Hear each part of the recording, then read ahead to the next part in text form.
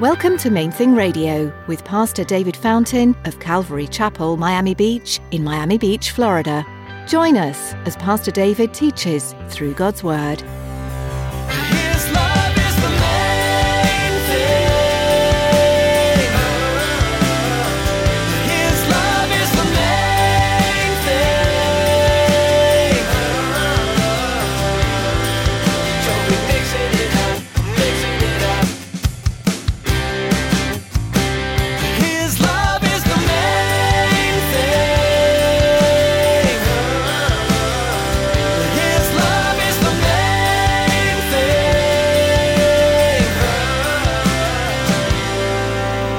He tells us that our love for one another will show the world that we've been with him. He says, by this all will know that you're my disciples, if you love each other. In Philippians, right, he says, stand fast together, unafraid of what people try to do to you, loving one another. And he says, it testifies to them of the wrath that is to come and of God's work in your life. What do you think of when you think of Christian love? Sometimes love can mean sharing difficult words with someone who needs to hear them. Today, Pastor David encourages you to show that kind of love to your community so that they can repent and receive forgiveness and mercy from our Lord Jesus. Stick around after today's message from Pastor David. I have quite a bit of information that I'd like to share with you. Our web address, podcast, subscription information, and our contact information. Now here's Pastor David in the book of 1 Corinthians chapter 1 as he continues his message, Work Together. His love is the main thing.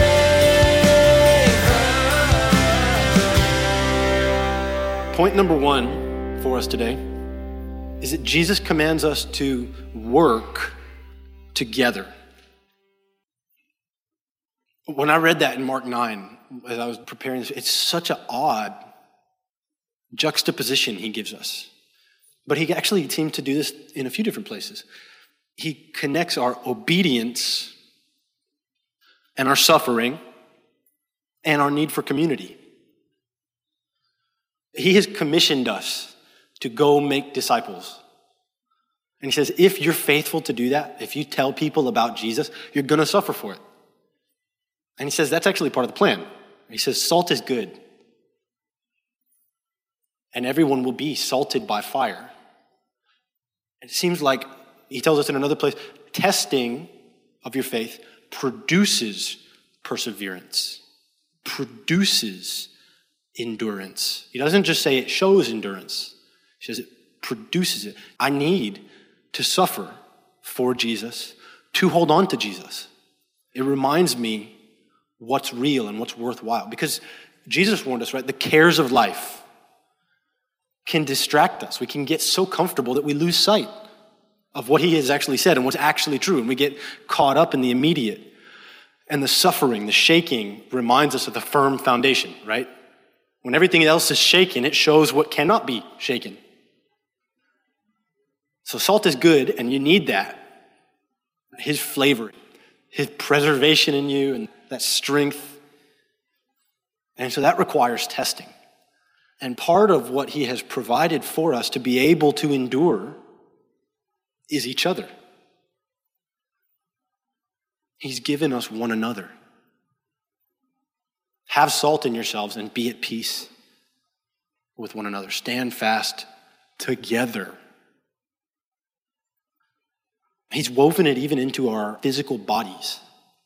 Increasingly, the scientific studies have started to reveal this, right? Started to see what God has told us, that your body reflects your need for community. When Jesus is talking about community, he doesn't just mean that we come to church and are in the same room, right? It's that we actually know each other, that we love each other, that we care about each other. We can't all know everyone, but you can get to know people. We can get to know one another. The one who designed relationships, who made your soul and body and mind, he knows how he made that. He knows what the difference between a fake relationship and a real relationship better than you do. He knows that we need the real thing. He gives us instructions throughout the scriptures about how to have good, healthy, whole relationships. And he's woven it into our physical frame. Like one study talks about Social isolation and loneliness have negative health impacts on par with obesity, physical inactivity, or smoking 15 cigarettes a day, associated with about a 50% increased risk of dementia. And this was one study talking about isolation and loneliness. Similarly, if you're in unhealthy relationships all the time that are isolating and lonely, still similar. Toxic relationships also do negative things to your physical body, like smoking 15 cigarettes a day. But taking a moment to connect with someone, even just through a phone call, can reduce the feelings of loneliness and anxiety and depression in a way that has physical health benefits. And the point is, God has made it clear to us in our bodies even that we need each other. We're designed to need each other, to be interdependent. The metaphor he uses is that we are a body. He says, you all together are the temple of the Holy Spirit and the body of Christ. Collectively, we together are that. If there's unhealth in the body of Christ, it's going to have health impacts too. But it's about more than just my health. It's about this mission that Jesus has given to us. He tells us that our love for one another will show the world that we've been with him. He says, by this all will know that you're my disciples, if you love each other.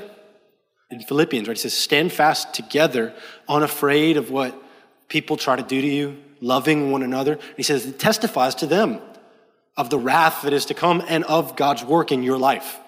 Because when we serve each other and love each other well, people know it's supernatural. I was just listening to missionary testimonies yesterday about a group in the Middle East that are called the Druze. It's like a branch of Islam. And the man who was talking was saying they know in his culture, growing up in that portion of the Middle East as a Druze man, the thing that drew him to Jesus was the fact that he's like the Christians tended to serve each other better.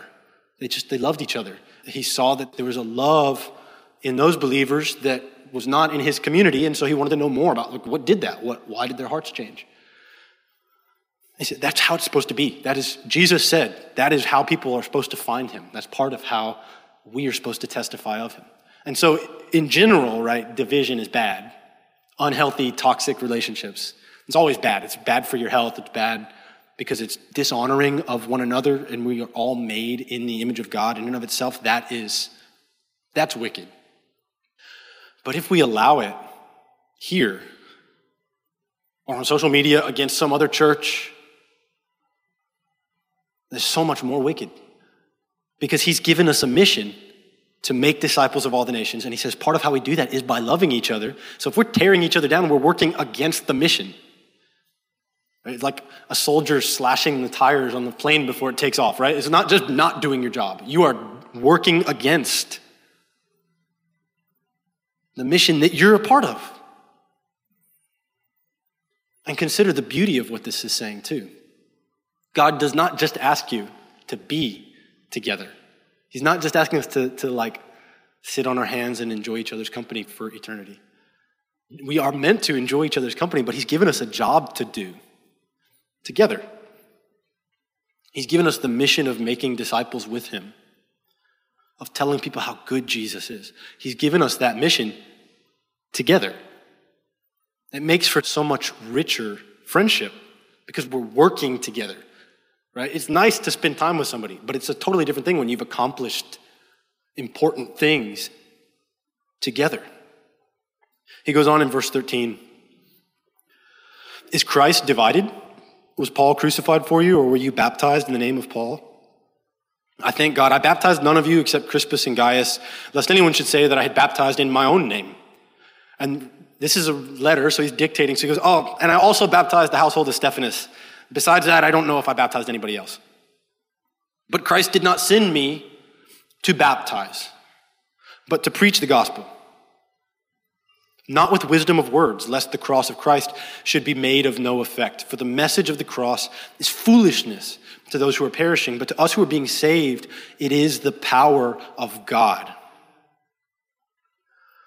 It is written, I will destroy the wisdom of the wise and bring to nothing the understanding of the prudent. Where is the wise? Where's the scribe? Where's the disputer of this age? Has not God made foolish the wisdom of this world? For since in the wisdom of God, the world through wisdom did not know God, it pleased God through the foolishness of the message preached to save those who believe. Jews request a sign and Greeks seek after wisdom, but we preach Christ crucified, which to the Jews is a stumbling block and to the Greeks it's foolishness, but to those who are called, both Jews and Greeks, Christ is the power of God and the wisdom of God. His love is the main thing. His love is the main